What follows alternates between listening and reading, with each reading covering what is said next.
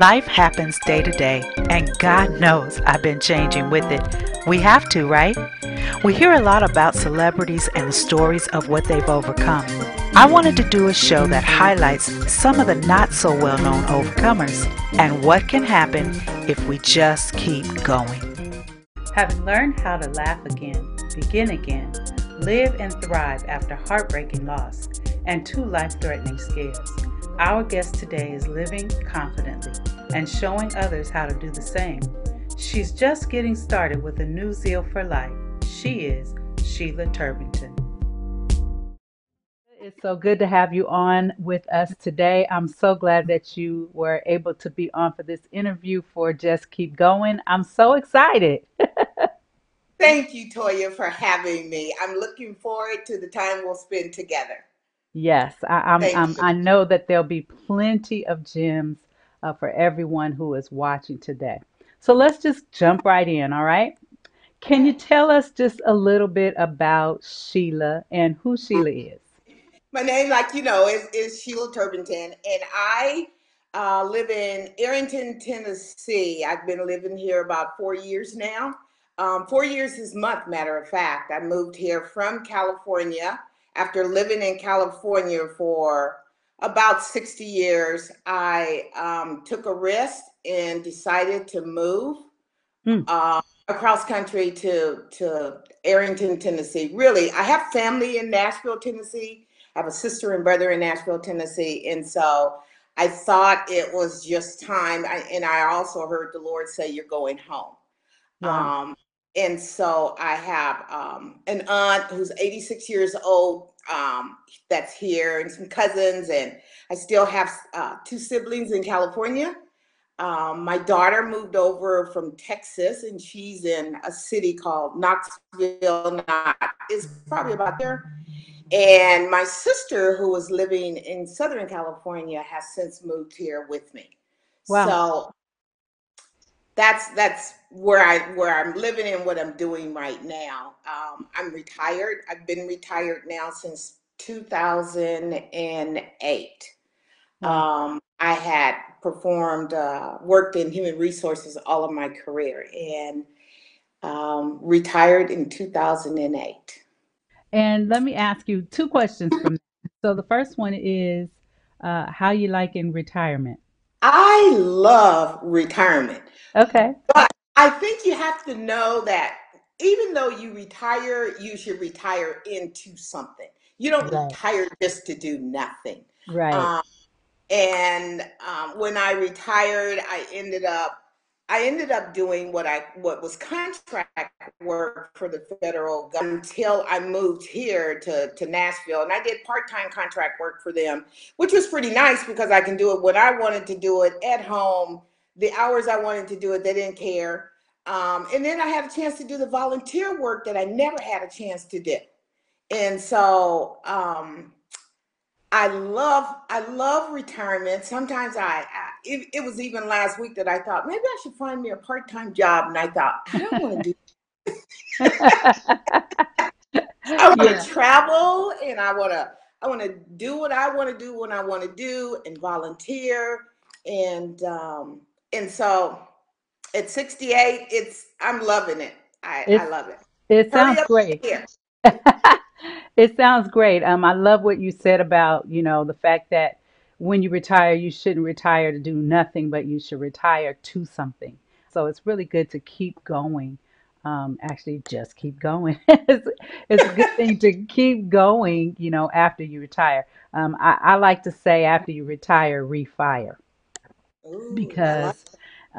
because after you retire, there's so much more that you can give to people in other places and other areas of your life that, like you said, you weren't able to do before. You're able to do a lot more of the charitable work and the volunteer work that you couldn't do while you were working.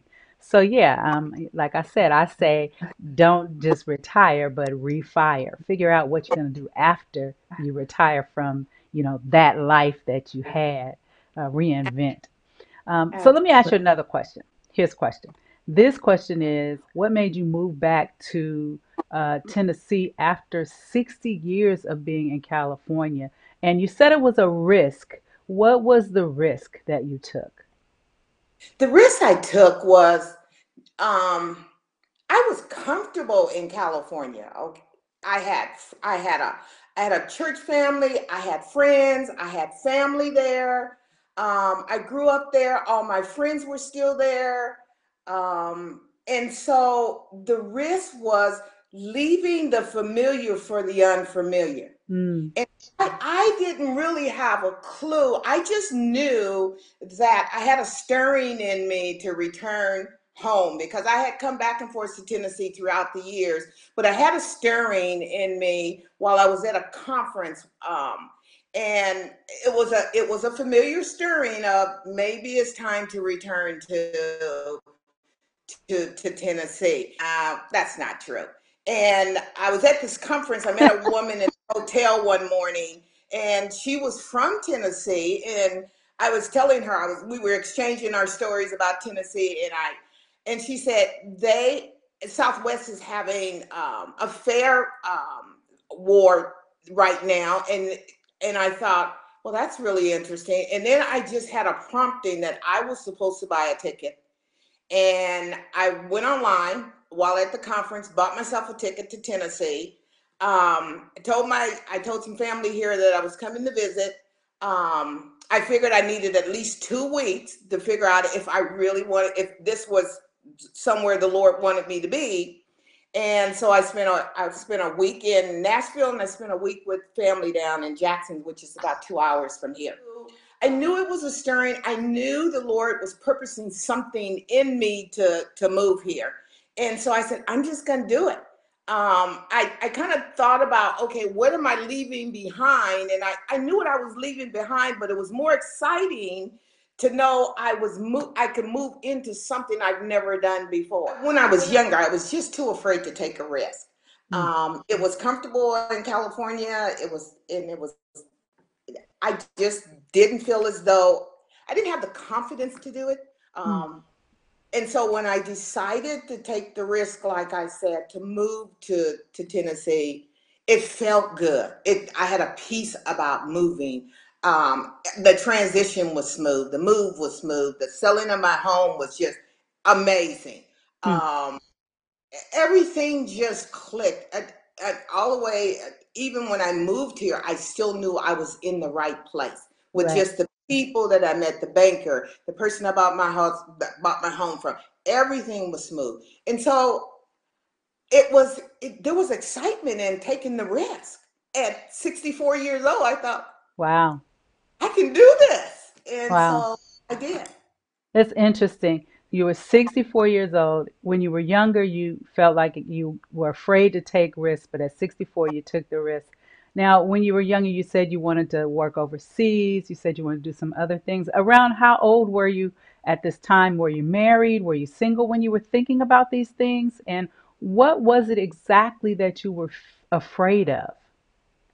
I was probably in my late 20s, early 30s, um, when I was looking at jobs overseas, and every time I would apply for one, I would never hit the send button. I Hmm. was just afraid. I was afraid of leaving the familiar, like I said. My parents were here. They had some health issues. At least I like to have told myself the reason I didn't do it is because I stayed because of my parents and their Hmm. health issues, and there would be no one to take care of them, even though I had siblings in the Bay Area. I kept finding excuses as to why I shouldn't do it. I didn't have the confidence in myself. Even throughout my career, even though my career was amazing, how I grew up in the federal government, um, I always had a lack of confidence of, Hmm. am I the right person for this job? Should I continue on this track? Right. Um, I had so many managers who were so supportive of me, though. They just kept fueling me with confidence. Even though I lacked the confidence, they kept fueling me with the confidence. And I always wanted to go to law school, and I never did that. Hmm. When I was in high school, I was on the honor roll system, and but I had a counselor, and how I ended up with a counselor who encouraged me to take business classes because she felt as though I was not college material. Wow. um, I ended up going that following that track when I had some friends in high school who were following the track of going to college and all. Right. And so I think that was probably a seed that was planted of Mm-hmm. that you're not enough, that kept me always on the always kind of just shrinking back from wanting to do the what I could, what I was capable of doing. But So I want to ask you a little bit about how your move happened. I know that you were married, and I know that your husband passed away several years ago. Can you tell us a little bit about, um, you know, any facet of that you want to share with us? I retired, like I said, in 2008, and it was the summer of 2008, probably around November, October, that time frame of 2008. I went to work as a contractor employee, and I was just loving it. I thought, oh, this is great. And my husband, he allowed me, not allowed, he blessed me. I never had to ask for permission. I always asked for a blessing from Ben. But he blessed me and said, yes, you can retire if you want. And it was, I started that part-time work. And then, like I said, that was that was the fall of 2008, and then February 2009 he passed away. He was not sick. He was 54 years old. I can remember even the afternoon that he called me, and he said that he didn't feel well, that he had had some chest pains most of the day. And his coworkers had tried to impress upon him of going to the hospital and just getting a checkout. And so he finally relented and decided he would do so. But he's probably worked maybe an hour from where we live. And so, but he journeyed all the way home in order that he can go to a hospital that was in the neighborhood in our area where I can be closer to him. And anyway, that afternoon I met him at the hospital, and he was having chest pains, and we went into the emergency room and they gave him nitroglycerin, and they began to try and figure out what was going on. Remember that after in that room, I remember praying with him that after that during that period of time. And I thought, before I prayed for him, what was really interesting is his eyes were just really murky color. They looked kind of yellow and kind of they were watery. And anyway, I prayed for him, and he opened his eyes. And when he opened his eyes were crystal. The white of his eyes were just white. It was just I was shocked. I thought, oh my goodness, I really prayed a prayer this time. And and so when he started to cry, and I told him, I said, I feel like everything's going to be okay. I don't think you need to worry. I think it's going to be fine. He was not overweight. He did have high blood pressure. And I remember telling him, I ran out of the room. I said, I'm going to go to the restroom real quick. And I went across the hall. I didn't even barely wash my hands, and I was out the door, and the drapes were closed where they were hooking him up to monitors. And I snatched the drape back, and they were on top of his chest with paddles. Uh, Mm. and I was at that point almost hysterical.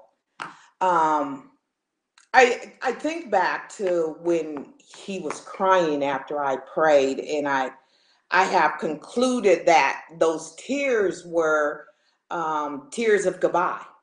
I Wow. think for me, I think he knew, and his tears were, "I'm sorry, honey, but it's goodbye. I'm leaving." Mm. So that's just me and my Right. thinking. Made a choice that who knows what happens when we're to the presence of the Lord. If he gives us a choice of whether we can stay or leave, Right. I probably say bye, I'm gone too. But he he apologized, and then like I said, when I came back in the room, they had paddles on him. I was just hysterical, and they took me out of the room and set me in a waiting room. Um,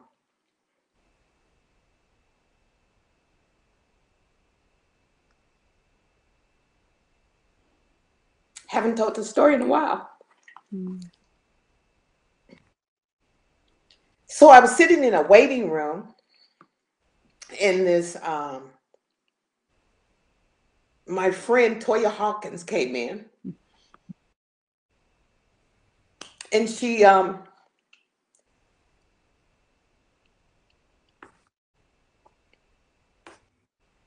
slid his wedding band in my hand. So within an hour, he was gone. He was just gone. Um, and then the journey of walking through grief began. Yeah. What was that like? The first year, the first year was um, the first couple of months. It's really interesting. I went back and I looked at a journal because I started journaling the day after he passed. Mm. And I went back and I was looking through my journal today at some of the things that I had written through that entire year. Um, because I didn't know there was anything like Greek classes or um, those types of courses or classes that would help get you through the process. And so for that entire year, and I would spend time in the presence of the Lord. Mm. Um, I've had a relationship with the Lord since I was a kid, so that was not foreign to me. And Right. so the Lord walked me through that entire first year. Um, and there were times where, and my daughter was at the time she was 15 years old. I would drop her off at school. I was in, like I said, I was retired then, and Right. so I drop her at school, come home, and pick my grief back up. And spend the day with the Lord. There were days where, for the first, I would think 4 months, I didn't want to go out of a perimeter of my neighborhood. Mm. That was fear um, that I had.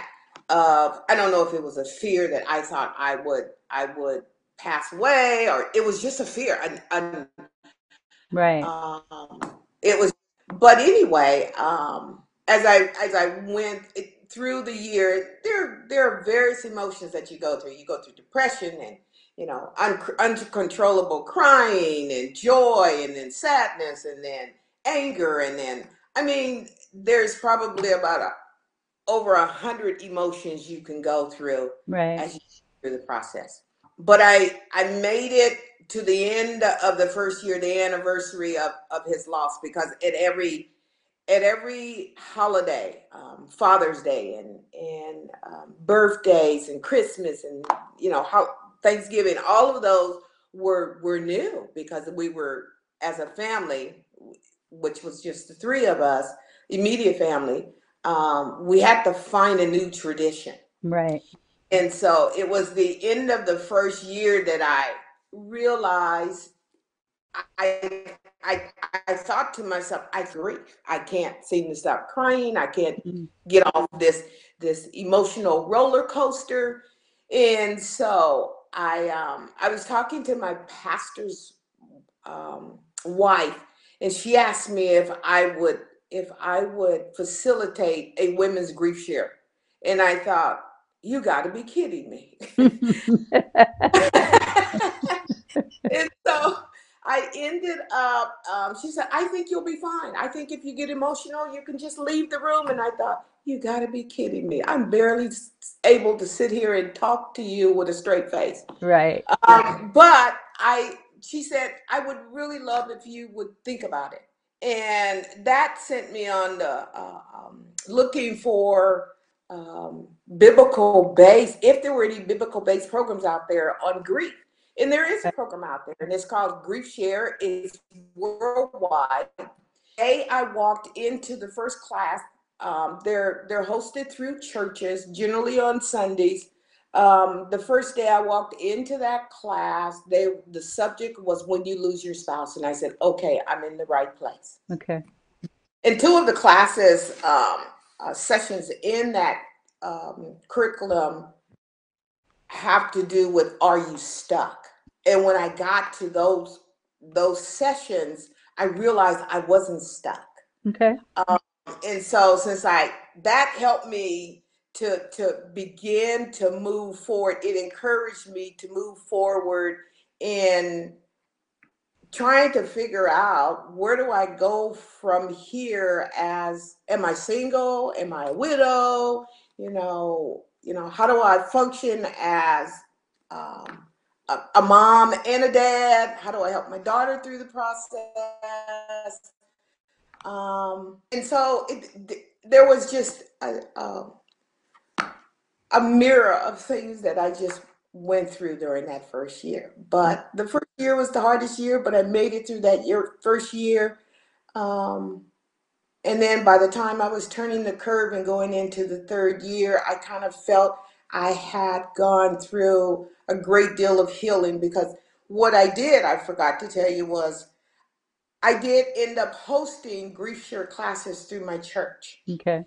And I ended up also serving with an organization called Alpha Pregnancy Center. I stopped working for a window, and I went to work, volunteered for an organization called Alpha Pregnancy Center Pro-Life out in Vacaville, California. And then I was doing the grief share classes alongside of those. And so the two of those married themselves together, they brought tremendous healing, rapid healing in me. And I think it was the serving piece, the serving others, the wanting to walk alongside of others who were broken, didn't know how to get through the process. And every time I was able to facilitate that class for 5 years when I was in California. And with each class, I walked through another, I don't know if you call them doors or windows or whatever you call them, but I would walk through another phase of my grieving process. There was one thing that I heard without a shadow of a doubt. I heard the Lord say, "Ben died, not you." Wow. That's powerful. And so when I heard that, I thought, well, you must have lots for me to do.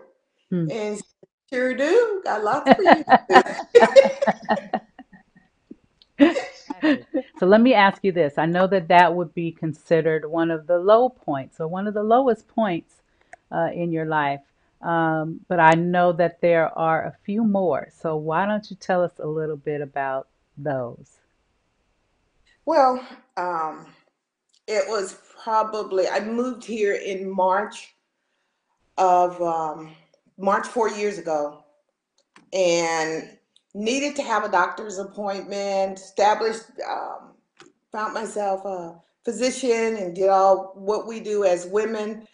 Um, and I was told after I had my mammogram, they called me up and said, we need you to come back. We found a spot on your chest, on your Mm. chest. And I went back in, and they told me they had found a small spot. It was DCIS, stage 0 precancer. Mm. And they said, you can sit, or we can remove the area, or we can just remove both of your breasts. And of course, I did panic about it. I thought, oh my goodness, how could this happen to me? Right. Um, and life is so good right now. Why would this happen to me? Right. But they told me that they could remove the spot or they could remove the breast. And I told them, I said, no, just remove the spot. Okay. And so they repackaged me up, and I had the surgery, and they repackaged me up. And um, it was traumatic, I thought. I thought that was probably the second most traumatic thing in my life. And then in 2019, I went back for a physical, and it was discovered that I had in the other breast. Wow. So I didn't feel hopeless because I just assumed we would do the same procedure we did before, remove that tissue, repackage me, that I would be this great 30-year-old from waist up. And so that's what happened. I went in, I had the surgery. The plastic surgeon who I had the first time around, he said after he had repackaged me that something just said, I'm not going to throw this tissue in the trash. Hmm. I'm going to send this tissue out for an autopsy. And so then I get a call probably a couple of weeks later that says the tissue that was removed also had precancer cells, and we don't know where it came from. Wow. So I made the decision to have both breasts removed versus just going through the waiting game every year. Do I regret it? Absolutely not. Hmm. Um, I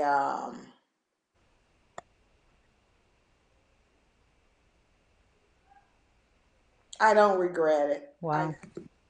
Let me ask you, if you could talk to yourself maybe 10 years ago, what would you say? Oh, I would definitely say take all the risk you can possibly take. Hmm. Not shrink back. Do not be afraid. You know, as I went through my journal this afternoon, the one thing that was a theme through the first um, probably 6 to 8 months of my journal that I kept after my husband passed was do not be afraid. Do not Hmm. be afraid. Do not be afraid. Do not be afraid. Um, and so looking back, if I could go back to my 30s or 40s, I would have definitely taken more risk. I used to say when I was even younger that I don't want to stand in front of the Lord and Him say, well, I had that business opportunity for you, and I had this venture for you, and I have this for you and that for you. And why didn't you take them? And I don't want to say, because I was afraid. Yeah. I don't want to say that. I think with each one of those things that happened to me, um, I grew in my faith. I grew in confidence in who I am. I grew in um, just knowing, like I made the comment earlier, that I there's life for me. There's lots for me still to do. I think even at 68, I don't believe I'm too old. Um, I believe I have time to start a business. I can have time to write a book. I have Hmm. time mentor young women. I'm just starting up. You know, I Wow. really do, Toya, feel like the engines are revving up, you know, and Wow. I'm excited, and I can't tell you what I'm excited about, but I'm excited that something good is on the way. Sheila, I just want to thank you so much for meeting with me and talking to me and sharing everything about your life and how you have made it through the many circumstances that you have. And I know that this is going to help a lot of people to be inspired to just keep going. So thank you so much. Thank you, Toya, for having me. I appreciate it. So you just don't know. I really do appreciate you allowing me to share with your listeners. Okay. Thank you. Well, I know that they're going to really love it. So I'm glad you said yes. Okay. We All will right. talk soon. All right. Thank you for watching this episode of Just Keep Going. If you'd like, you can find more of this interview at toyahawkins.com.